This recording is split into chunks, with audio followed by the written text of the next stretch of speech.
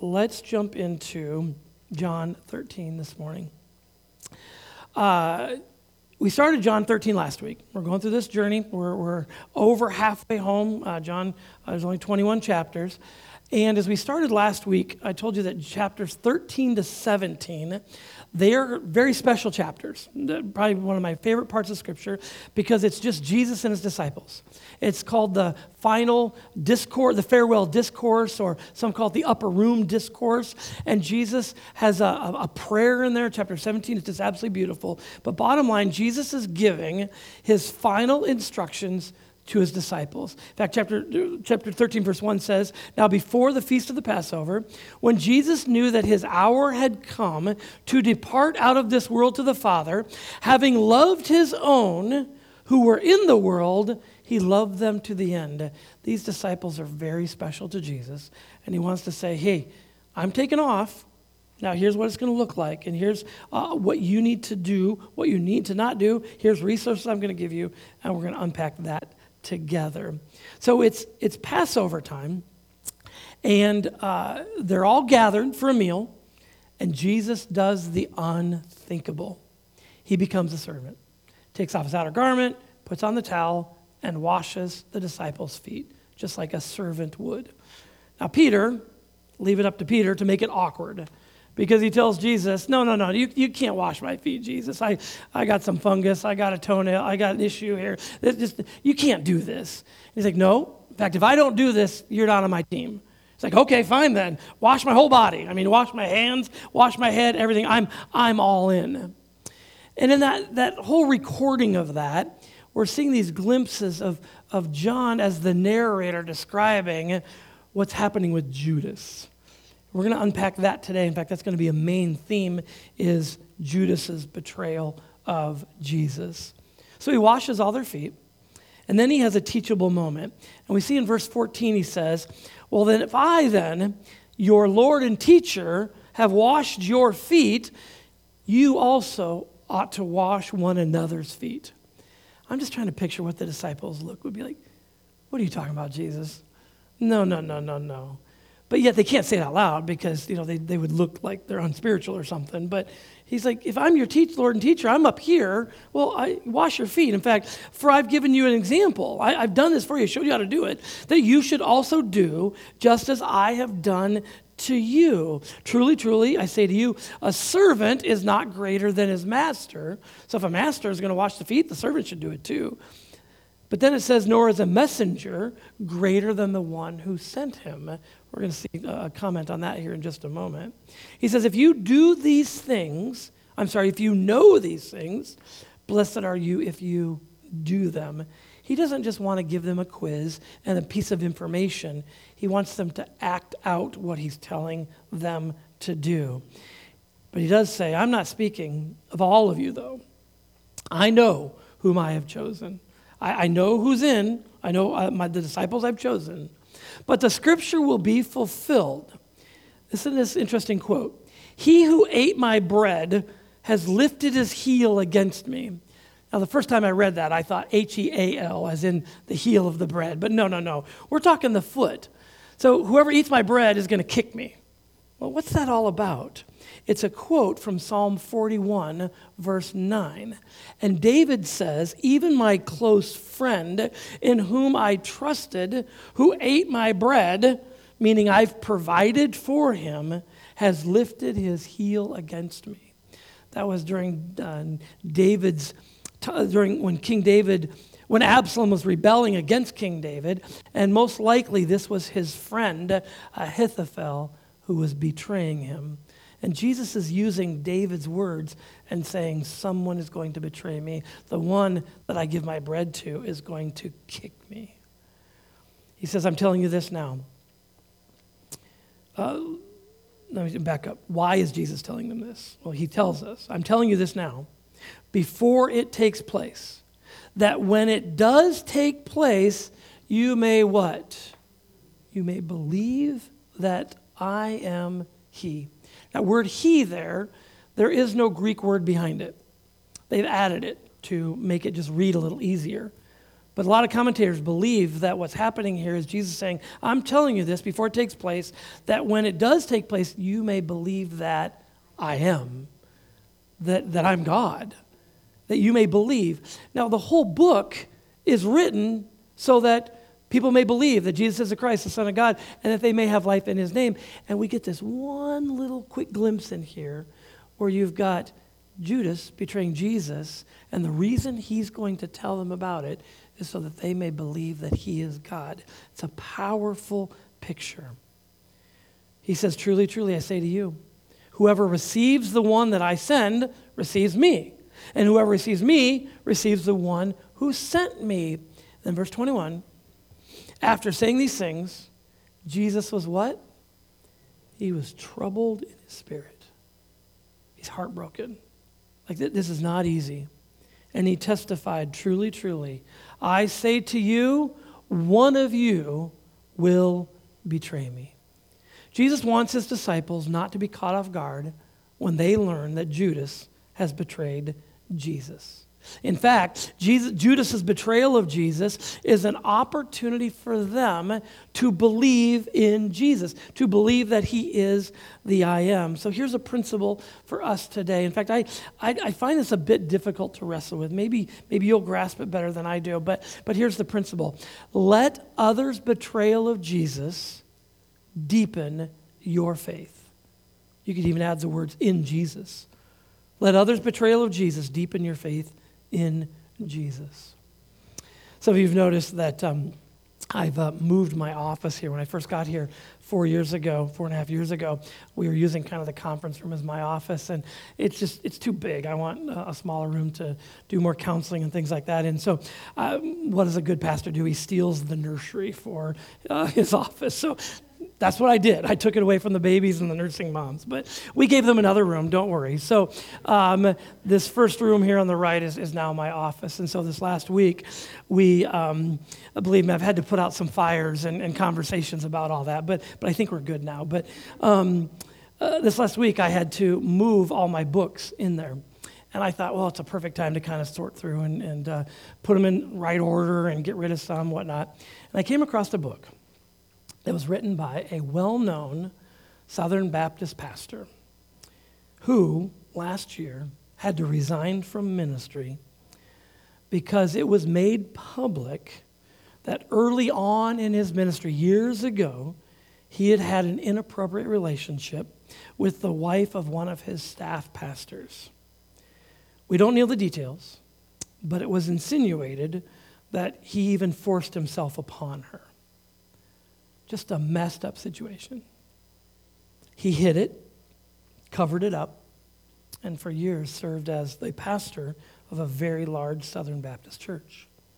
So I came across this book. I thought, whoa, I didn't even know he wrote one. But here was the title to the book. Unspoken, What Men Won't Talk About and Why. And then I noticed at the top was an endorsement. The endorsement read, candid yet profound. And the endorsement came from Ravi Zacharias. That's a book cover right there. Many of you know that Ravi Zacharias was involved in all kinds of immorality, pretty significant stuff, messed up, all the while he was doing his apologetic ministry. Joshua Harris, Dave Gass, Paul Maxwell, Derek Webb, Abraham Piper, Sam Collier, just to name a few, are pastors, church leaders who have walked away from the faith completely. A betrayal of sorts.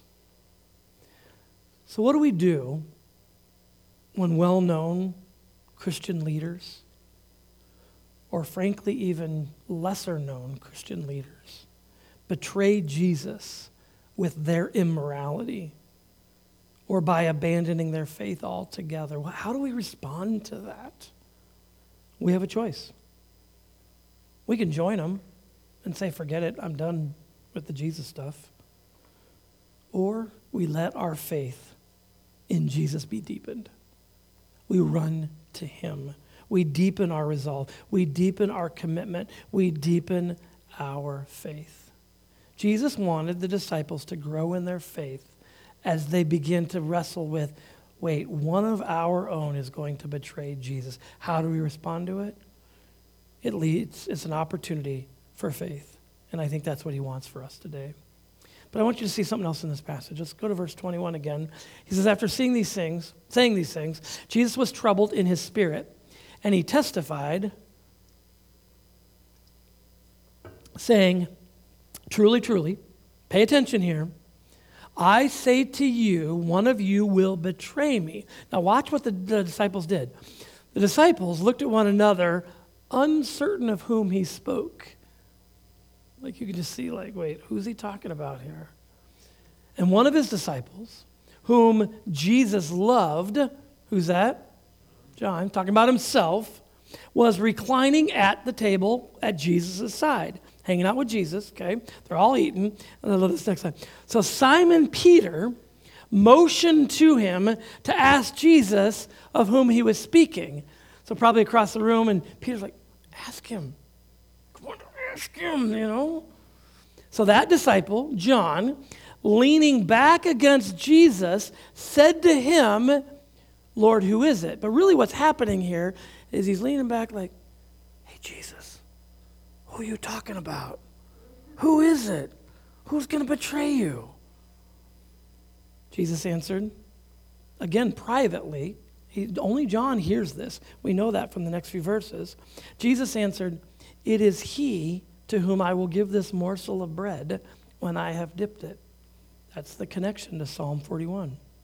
So when he had dipped the morsel, he gave it to Judas, the son of Simon Iscariot. Then after he'd taken the morsel, Satan entered into him. It's a powerful statement. Satan entered into him. And Jesus said to him, what you're going to do quickly. Now, no one at the table knew why he said this to him. Some thought that because Judas had the money bag, Jesus was telling him, well, buy what we need for the feast, or that he should give something to the poor. So after receiving the morsel of bread, he immediately went out, and it was what? Night. Can you feel the heaviness, the gloom, the darkness? Here's something else that we can learn from Judas. Be aware that betrayers can look like disciples too. For 3 years, Judas walked with Jesus, lived with Jesus. For 3 years, he was on the team. He saw all those miracles. He saw the teaching, all the conversation sitting around a fire at night. Yeah, Jesus right there. The truth is that people can be religious on the outside and rebellious on the inside. False teachers, wolves in sheep's clothing. I think there's 2 applications to this. One, let's not be surprised when we see this happen around us.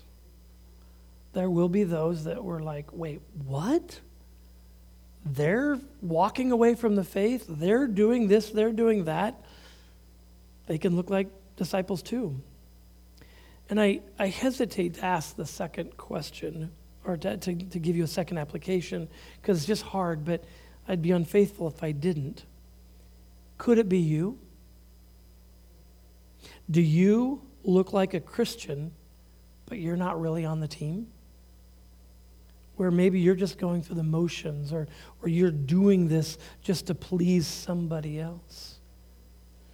I wish someone would invent an x-ray machine where as you walk in, we could tell if you're a real Christian or not. So we could treat you the way you're supposed to and beat you up with the gospel. Only God knows the heart. When he had gone out, verse 31, Jesus said, now is the Son of Man, what's the word there? Glorified. That was a weak glorified. And God is what? Okay, we got to keep going here. If God is what? God will also him in himself, and one more, and glorify him at once. A lot of glorying going on there. Glorying? Can you do that? Glorifying? Okay. Here's the principle.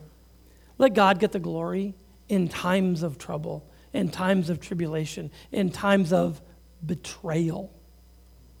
I'm making a broad application here.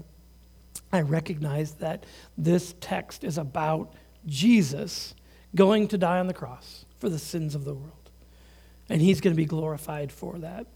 One of his disciples is betraying him, but Jesus is focused on his mission to glorify the Father. He's got that purpose in mind. It's all about him and the Father, even in the midst of betrayal and troubled spirits.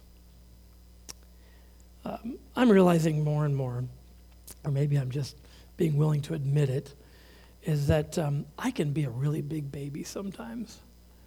Some of you have said to me, "Suck it up, Buttercup," where things just don't go my way, and I throw a little pity party. And I can be sullen and gloomy. And what I'm doing is I'm making it about me. I'm making it about me and not about him. When life just doesn't go the way I want it to, I'm not thinking about God's glory. I'm thinking about mine. And Jesus has the right mentality in all this. That even when with things like betrayal and denial, we're going to see in a moment, is that God should still get the glory. The only comfort I take is that some of you are like me too, and you're big babies too, so we'll keep going. Verse 33. Little children. Can you feel that term of endearment with them? He's saying, my kids, yet a little while I'm with you, you will seek me. And just as I said to the Jews, so now I also say to you, where I am going, you cannot come. See, the slides might be messing up on me. We'll see. A new commandment I give to you, that you love one another. Just as I have loved you, you are also to love one another. Eric, go ahead and take over the slides there. And by this, all people will know that you are my disciples if you have love for one another. So here's a fifth principle. Learn to love each other. In the midst of all this, learn to love each other.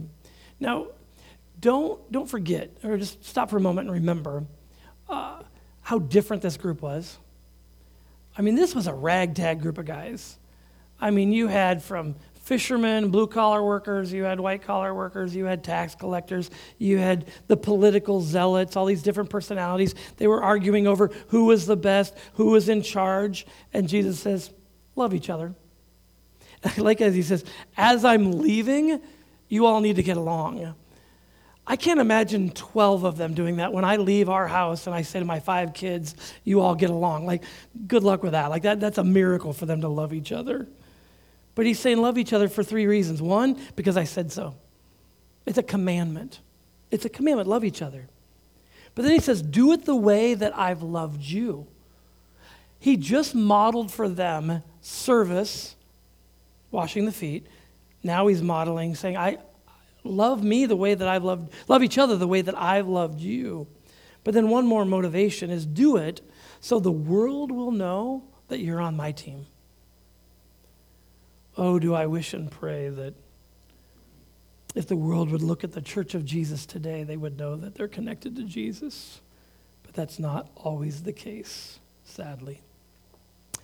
Let's finish out verses 36 to 38. Simon Peter said to him, I love this, Lord, where are you going? Didn't you know this, Peter? I mean, like he's been talking to you all along about where are you going? And Jesus answered him, where I'm going, you cannot follow me. What's the next word? Now. It's like your ticket doesn't come up till later on, okay? You've got to wait. But you will follow afterward. You'll eventually get there. So Peter said to him, Lord, why can't I follow you now? I want to go now. I will lay down my life for you. And he's probably just this excited, like I can do this. Now notice that there's a chapter break. Like that's the last verse in chapter 13. But those chapters and verses were put in there in the 1300s. Well, it's the same conversation. But what's interesting is we don't see anything more about Peter until, in fact, the next time he's directly referenced, he's got a sword in his hand cutting off the ear of the high priest's servant.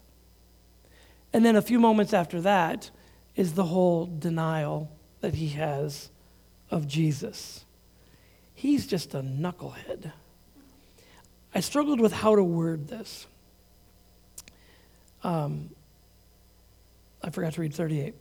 Jesus answered, "Will you lay down your life for me? Truly, truly, I say to you, the rooster will not crow till you have denied me 3 times." You almost picture Jesus saying, "You'll lay down your life for me? Really?" So here's the way I worded it. Be aware of self-deception. Peter thought that he was strong. Peter thought, I'm all in for Jesus, gung-ho about Jesus. Wash my head, my hands too. I'll lay down my life for you. I'll protect you, Jesus. I got this. Stand back. And then the very next moment, he denies that he even knows him. Peter struggled with faith. Some of us struggle with faith. Remember that time when Jesus had him come out on the water? And he took his eyes off Jesus and about drowned. So I ask you, how is your faith today? Bill and Rachel, if you want to come up. I want to tell you a story. Then we're going to take communion. And then I'm going to tell you another story. Then we're going to sing a song. When I was in youth group, either it was a school I was connected with, I don't remember who sponsored it, but bus loads of students were taken out to this property and dropped off. And they said, you are a part of the church, and you need to go find the underground church meeting, but you have to avoid and not be captured by the KGB agents. So they had all these youth leaders that were dressed up in camos and had fake guns, and we had to avoid them and get to this church meeting. And we had a lot of fun, and a lot of us got caught and whatever. But we all gathered together, and they told this story, that in a similar way, believers in a communist country would have to sneak their way to get to church. And once they got there, they were in the middle of worship, and several soldiers busted in with guns and said, if you want to confess Jesus as Lord, you can stay here. If you want the opportunity to go, you can leave. And so a handful of folks left, and the soldier takes his gun and puts it in the corner of the room and says, now we can really worship. And I wonder how I would respond to a life or death situation like that. I wonder how you would respond to a life or death situation like that. I'm going to invite you to receive communion this morning and just take a few moments to just be reminded that Jesus is up here. He's got to be the absolute most important thing of everything. And anything less than that is a sense of betrayal. It's a sense of, oh yeah, I'll just take a little bit of Jesus. But he's saying, no, I want absolutely everything. We're going to take communion together today. So if you're a follower of Jesus, I'm going to invite you to the table and then bring the elements back, and then we'll take them all together in just a moment. Bill, if you want to play some music and then tell one more story.